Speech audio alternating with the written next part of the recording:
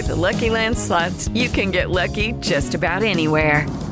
This is your captain speaking. We've got clear runway and the weather's fine, but we're just going to circle up here a while and get lucky. No, nothing like that. It's just these cash prizes add up quick. So I suggest you sit back, keep your tray table upright, and start getting lucky. Play for free at LuckyLandSlots.com. Are you feeling lucky? No purchase necessary. Void where prohibited by law. 18+ terms and conditions apply. See website for details. Hello everyone. First of all, I just want to say a massive thank you to everyone who has listened to Women of My Generation since its launch in January. Your feedback means the world and reminds me of how much these kind of stigmatised discussions are needed. Many of you can relate to topics I've covered so far, and the consensus seems to be that everyone is craving more representation of different bodies in media. This episode is the last episode of Season 1, so I'm going to have a bit of a summer break, rest, and find more inspiring people to have conversations with. I couldn't have wished for a better guest than Sheena Howard to end the season with. Again, we focus on representation and sum up a lot of the issues I've covered before.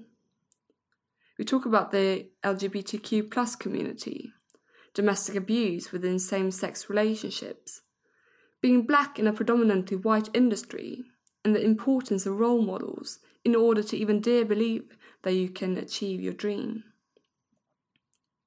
Thanks to everyone who have so generously shared their own journeys and deepest thoughts. If you listeners have any suggestions on topics or guests to hear in the future, please reach out to me. The best way to do so is to send me a message on Instagram where I'm called Feckman. So that is FECKMAN, or you can visit my website for further contact details. It's www.fannybeckman.com. And as you probably know by now, my name is Fanny Beckman, and this is Women of My Generation.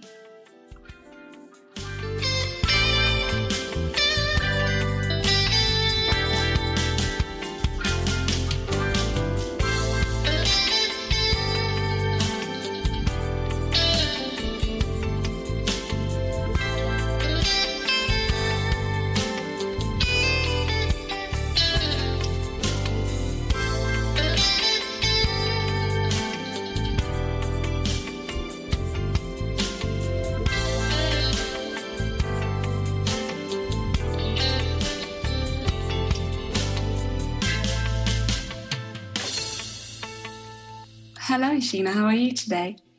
I'm wonderful. Thank you. And first of all, I'm so glad that you reached out to me. I mean, we just spoke a bit before we started recording, but when you wrote your email and all so resonated with what my work and what you do. So thank you so much for reaching out to me.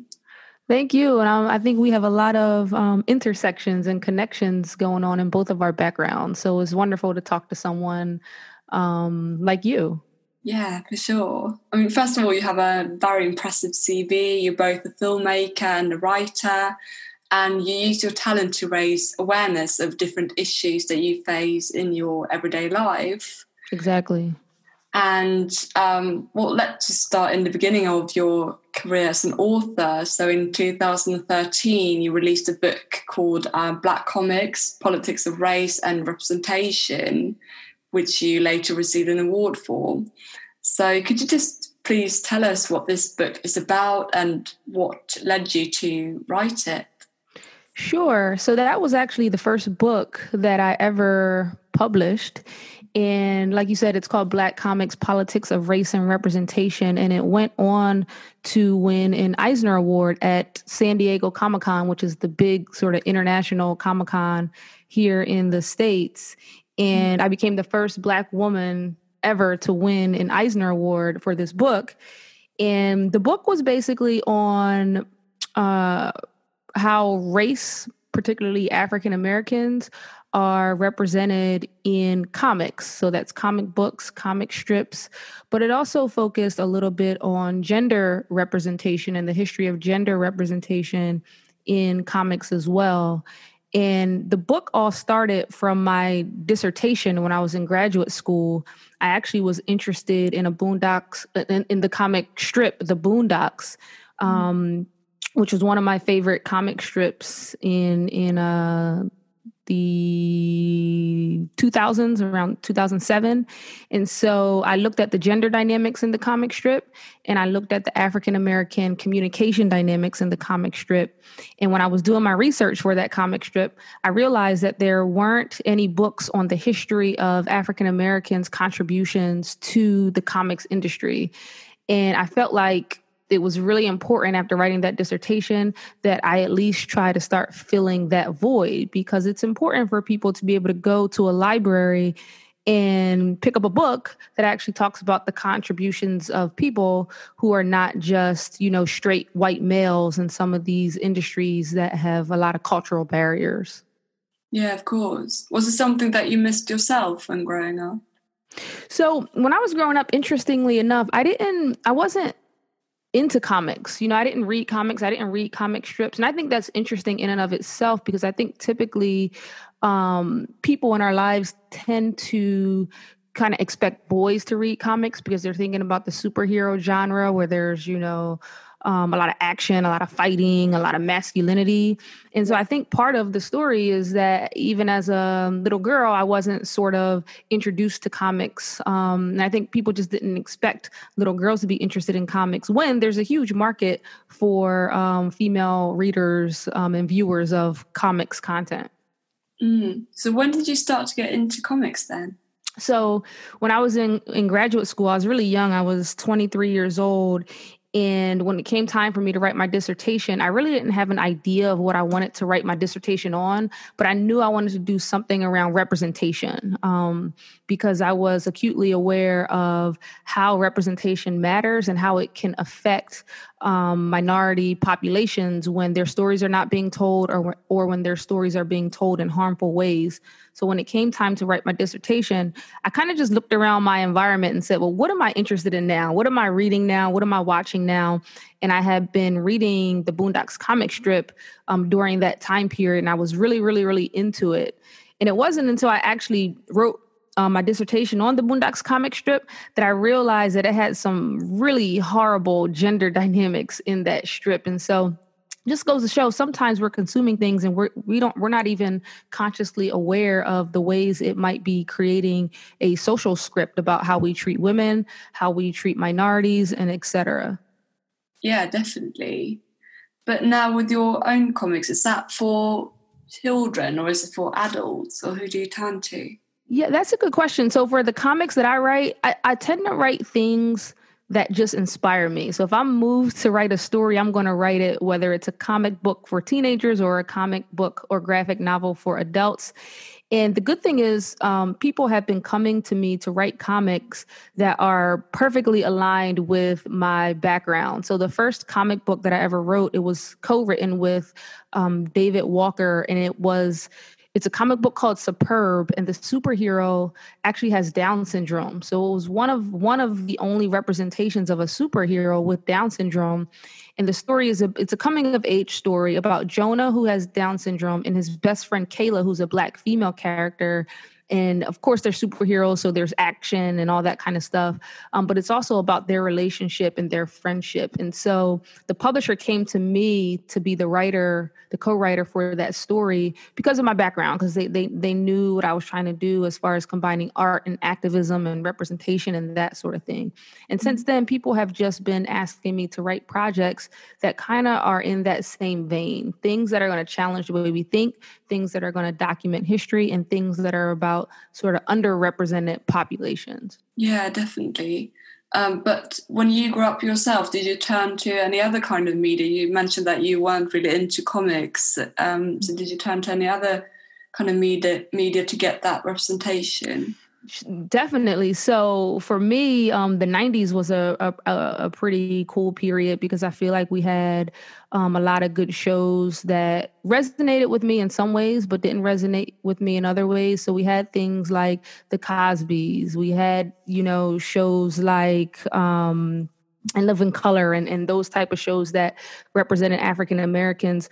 But on the other side, it didn't represent parts of my identity that were super, super important. Like I didn't grow up like a Cosby family. You know, my parents weren't rich. I was raised by a single mother. You know, we didn't have a huge house. I didn't have parents who had college degrees.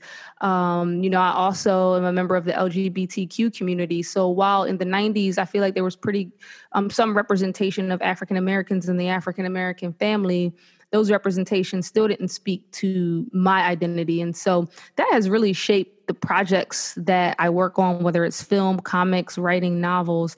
You know, I think if you want your story to be told, everybody's story deserves to be told. And I don't think that it's healthy in society to just be repeating the same dominant narratives about family structures, about what women should and shouldn't do, what they should and shouldn't look like, these ideals of beauty and all of those types of things. I think it's important to challenge the social scripts that we're fed all of our lives. Oh yeah, 100%. And you mentioned now as well that you're part of the LGBTQ plus community and you create art around that as well. So could you just share, just tell us a bit about that work as well? I'm really intrigued to hear about it.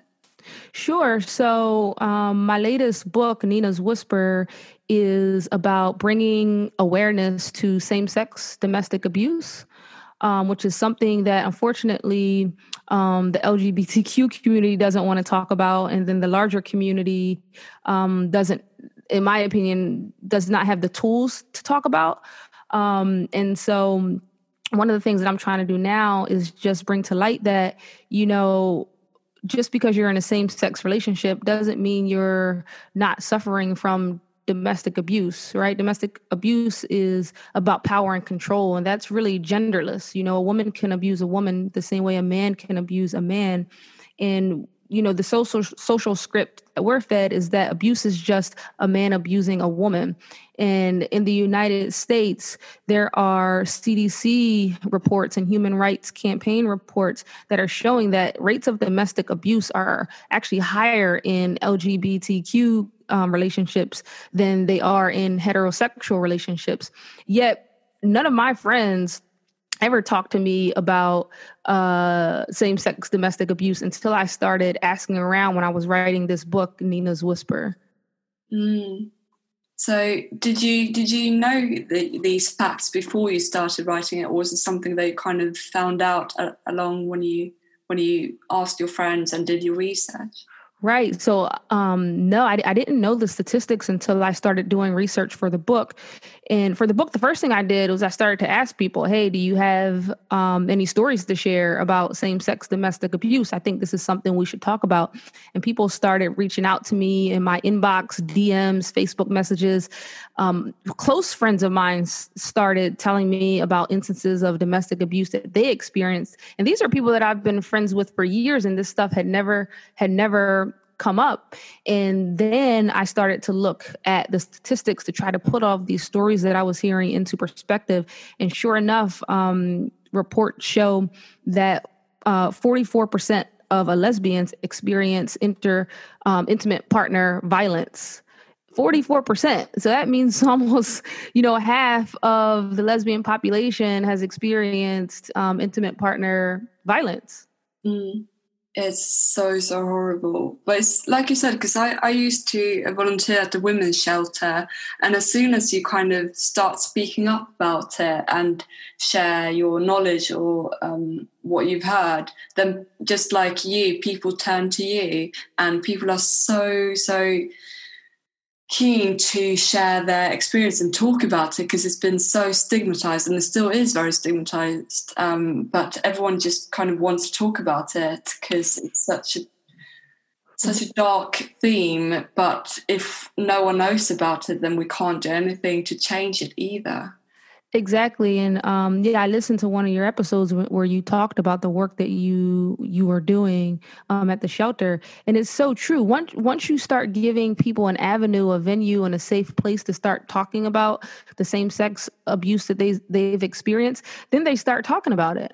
And I think that's super interesting. So for me, I'm just trying to put it out there, put the topic out there, start a conversation, create some awareness, because this is a public health crisis. Right now, now with stay-at-home orders, although they're being lifted in the States, people have been locked at home with their abusers. And sometimes when law enforcement responds to these domestic abuse calls, particularly in same-sex relationships, they're not coding it as domestic abuse, right? To them, it's just, two women living together or two men living together. And so sometimes it's not getting the same response as other instances of domestic abuse. Yeah, definitely. I remember like one story or a couple or a woman I met at the shelter who shared her own experience. And when she went to the hospital, her partner was there, but the doctor just assumed that was a friend, but she actually went to the hospital because she had injuries that this partner had caused, but still the doctor let the partner in, so she wasn't able to speak up and tell the doctor what actually happened because she was so scared. And again, that's just prejudice in the society that same-sex relationships don't have domestic abuse. So it's actually dangerous if we don't spread knowledge about it. Exactly. And so the warning signs and red flags that a doctor in that situation might pick up on might not even occur to that doctor because it's two women, right? If a woman came in there with a man, they might pick up on some of those red flags that this woman needs help and possibly these injuries have came from this man. However, two women or two men show up and those same red flags don't occur to them because of their preconceived notions of what an abuser looks like. Mm. And with this latest book, is it a novel or is it more of a, sharing your knowledge, or how is it? How have you written it? Yeah, so I think about it, it's definitely a novel. So fictional characters, fictional place, fictional scene setting, everything's fictional in the book. But I did listen to the stories of others. I did do my due diligence in researching the ways that abuse take place and the layers of same-sex domestic abuse. And I myself am a survivor of domestic abuse. So the emotional beats in the story from the main character are definitely emotional beats that I had insight to because I am a survivor of domestic abuse at the hands of another woman. Is that why you wanted to write it in the first place?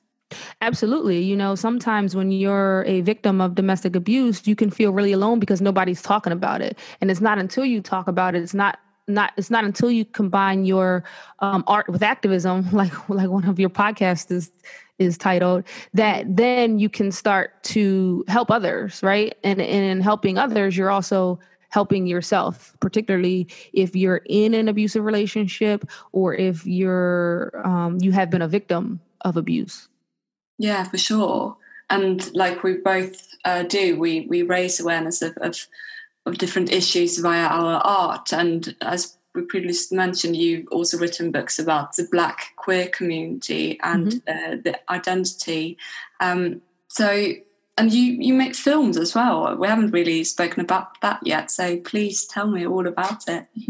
Sure. In 2016, I released a film called Remixing Colorblind that premiered at one of the theaters in Philadelphia, Pennsylvania. And it actually premiered to a sold-out theater.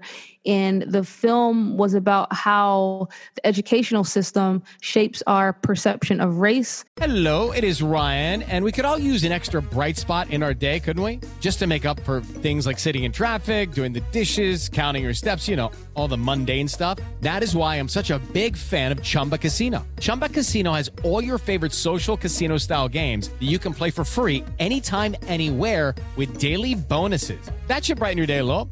Actually, a lot. So sign up now at ChumbaCasino.com. That's ChumbaCasino.com. No purchase necessary. VGW Group. Void where prohibited by law. See terms and conditions. 18+.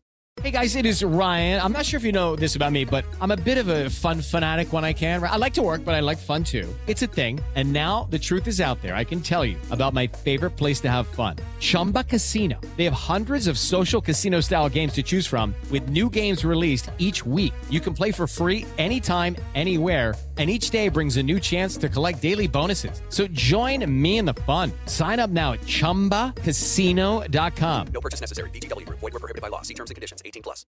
And others. And so I interviewed high school students about how they thought the educational system had shaped their perceptions of race and who they were. I interviewed professors about how higher education influences how we think about race and racial dynamics.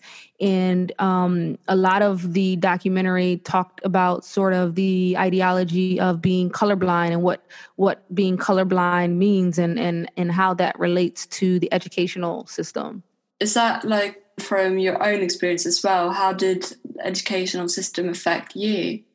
Absolutely. So I was, like I said, I did my PhD when I was 23. So by the time I was 26, I already had a PhD and I was, becoming a full-time professor at a university. And, academe is extremely white. There's a very low percentage of Black female tenure track professors in the States. And so I was starting to reflect on all of my experiences and all of my educational training. One, to answer the question, how did I get here? What was my path? But two, to understand, how did my path help me navigate race? How is it helping me navigate this all white space of academe? And so in the film, I actually went back to all of the schools that I graduated with and interviewed students from all of those schools. So I went to Howard University, where I did my PhD, which is an HBCU, and an HBCU is a historically Black university or college. So where I graduated from with my PhD, was all Black students, all Black students majoring in all different types of things, the sciences, communication, whatever, engineering. A lot of times we're fed this script that, there are no Black scientists, there are no Black engineers. But going to a historically Black college, I saw that narrative and that script was, completely false. I went to school with thousands of people, Black people that are majoring in these things and getting degrees in these things. So the film was me trying to understand how all of these educational experiences led me to the path that I landed on as a full-time professor, because I've also attended predominantly white schools that impacted me in different ways. Yeah, and there's this old saying that you can't be what you can't see, which many, especially women within the feminist movement, talk about. But so I'm amazed that you still did it. Like, even though we talked now about you lacked or you missed representation in terms of LGBTQ plus and in terms of Black people in their in the profession that you wanted to be in. Mm-hmm. How did you find that strength, or what motivated you to still do it, even though you didn't have that many role models within it? That's so funny you say that, because I didn't realize that I could be a professor until I went to Howard University and saw other Black professors. It literally never crossed my mind. When I was young, I wanted to be a teacher, but through college, I knew I didn't want to teach young people. I knew I wanted to teach I knew I didn't want to teach young people. And so I stayed in school to get a PhD because I was still trying to figure out what I wanted to do in my life. I knew I needed to go to a historically Black college because I needed that experience. I needed certain parts of my identity validated. And like you said, you can't be what you can't see. And so once I went to Howard and saw other Black professors, that's when it clicked, like, oh, this is what I want to do with my life. And I had models to show me how to do it, as opposed to before I went to Howard University.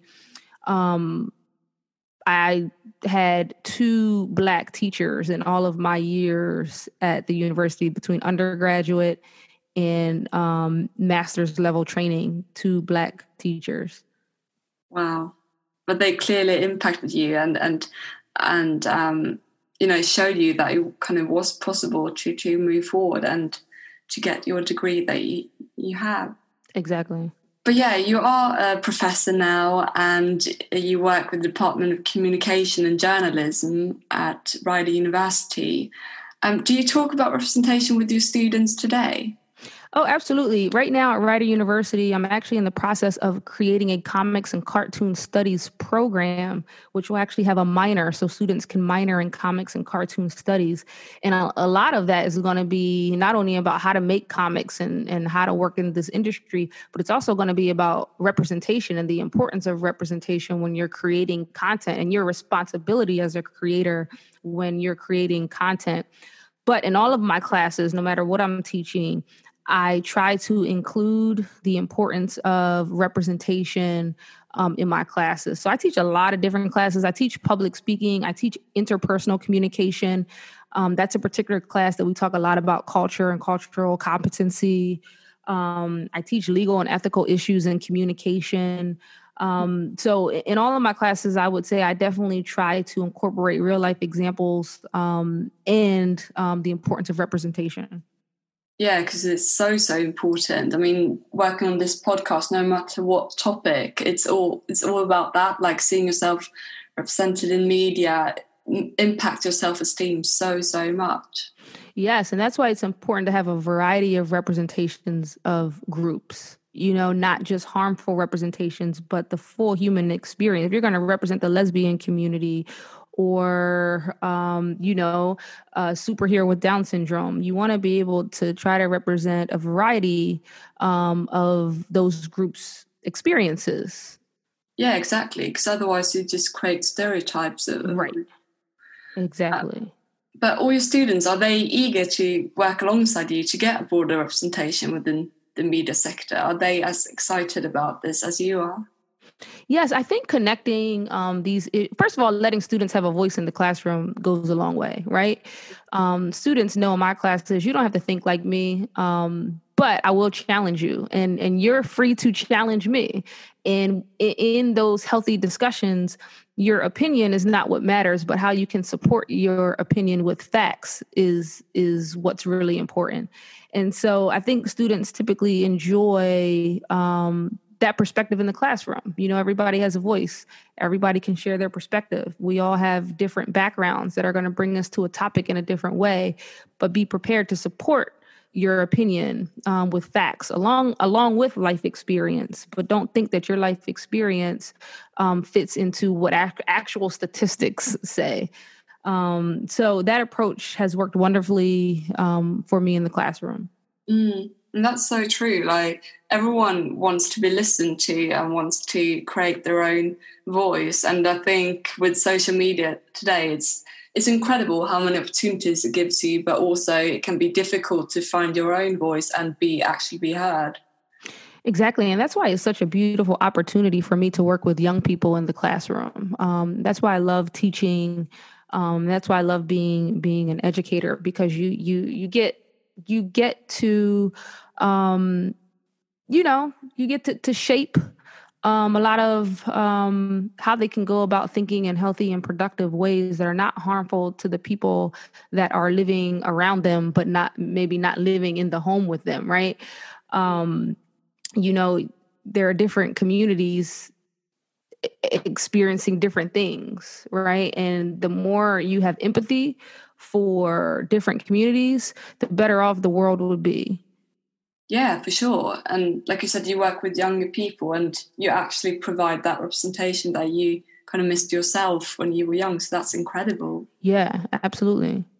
So what kind of advice do you give to people who want to go in your tracks and who want to challenge the industry as it is? Because it is really difficult when we live in a society where it's been like different norms and they've been around for as long as we can remember, and people start saying, well, it's always been like that, why change it? But actually go against it and say, no, this is not the world that I want to live in.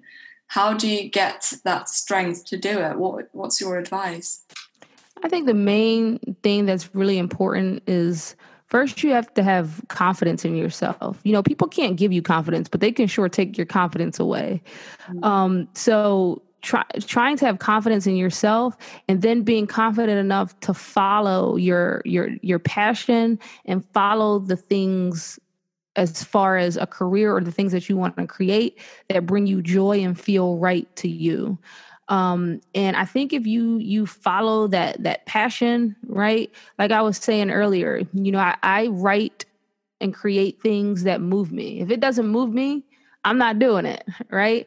And so if you follow that path, I think, one, you'll be a happier and healthier individual, and two, people will gravitate towards the things that you are putting out into the world, because it's coming from that place inside you, right? And that in itself gives you confidence. So that would be my advice. Be confident in yourself, and follow the things that you're passionate about, even if they don't make sense to anybody else.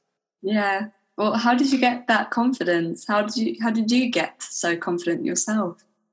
It's a work in progress. I still, being in the public sphere, you can look at some of the comments under some of the videos and things that I do. They're not all people that are supporting me, so it's a work in progress. I definitely had keeping people around me that are my support system, family, friends, and cutting out the people in your life that are not bringing you joy and not support systems. Focusing on, the fans and followers that I have that are appreciating my work. Just focusing on the people that are helping you get to the next level instead of, it's so easy to focus on the negative, right? It's so easy. You can get 100 positive comments, and then that one negative comment is the one that you focus on. And so just training your brain to focus more on the positive and less on the negative. And that's not easy for me to do all the time either. That's a day-to-day sort of struggle for me as well. Mm. Yeah, I think that's so true. And, again, I've had guests in this podcast before which raise exactly this, the importance of surrounding yourself with people, not necessarily that always agrees with you, mm-hmm. but who shows you the respect that you deserve, and who helps you develop, and who embraces everything you do and encourages you to do your thing. Exactly. And people who are supporting the fact that, you're trying to be the best version of yourself, right? And especially as women, not keeping people around us that are making us feel bad for the sort of activism that we want to do or the work that we want to do, but people that are supporting us to reach our best selves. Yeah, for sure. And now you've released your book, and what's next for you? What's in the pipeline for you? So I have a lot of exciting things coming up. I definitely want to try to get Nina's Whisper adapted into a movie or a series on screen, because I think that although it's a book and the storytelling is very powerful, we need visuals, right? Visuals are what's going to help create that awareness around same-sex domestic abuse, right? Right. Like if you can't see it, you can't be it. So if we can't see domestic abuse in same-sex relationships, then it's easier for us to ignore it and to think that it's not happening. So definitely getting this book on screen is really important to me, and something I'm going to try to pursue. I'm also doing some graphic novel adaptations for a couple of universities. Mm-hmm. And so, those projects are going to lead me into probably the next year or two. That's really exciting. And it got me thinking, I don't think I've ever seen same-sex domestic abuse on screen before. Have you? Exactly. Wow. Yeah, it definitely makes a question. Even like domestic abuse in general, it's never really talked about as a problem. Sometimes it's there, but it doesn't mm-hmm. really dig deep into why it exists and what we can do to change it. Exactly. So would you do it yourself, the film as well? Oh, no. I would definitely want this to be done by a studio, because it would have to be done right. Yeah. I mean, I'm really excited about, about seeing this, because I definitely think that it should be turned into film. And I think there's a need for it as well. We've seen the society has kind of changed slowly with #MeToo, changed a lot, not just within the film industry, but in the society as well. And I think it will kind of affect other issues in the society as well. We start to talk about the things that we don't like. Mm-hmm. So I'm kind of like, I usually say I'm carefully optimistic about the future, that we do see changes happening, but it just goes a bit too slow still. Yeah, and if history tells us anything, it tells us that change is slow, and oftentimes when you make progress, you oftentimes take a step back as well, especially when we're talking about political, societal, and cultural changes. That's the frustrating part about it. But you have to keep on pressing on, and you create the building blocks for somebody to come behind you and, keep the ball rolling. And that's really, we're only here on earth for a moment in time. So whatever impact you want to have, right, what you're really doing is getting the ball rolling for someone else. We're building. It's all about building to create a bigger movement that's bigger than you.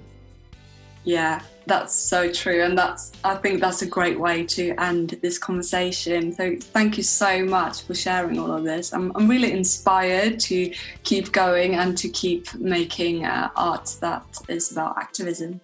So Beautiful. Thank you so much. This was fun.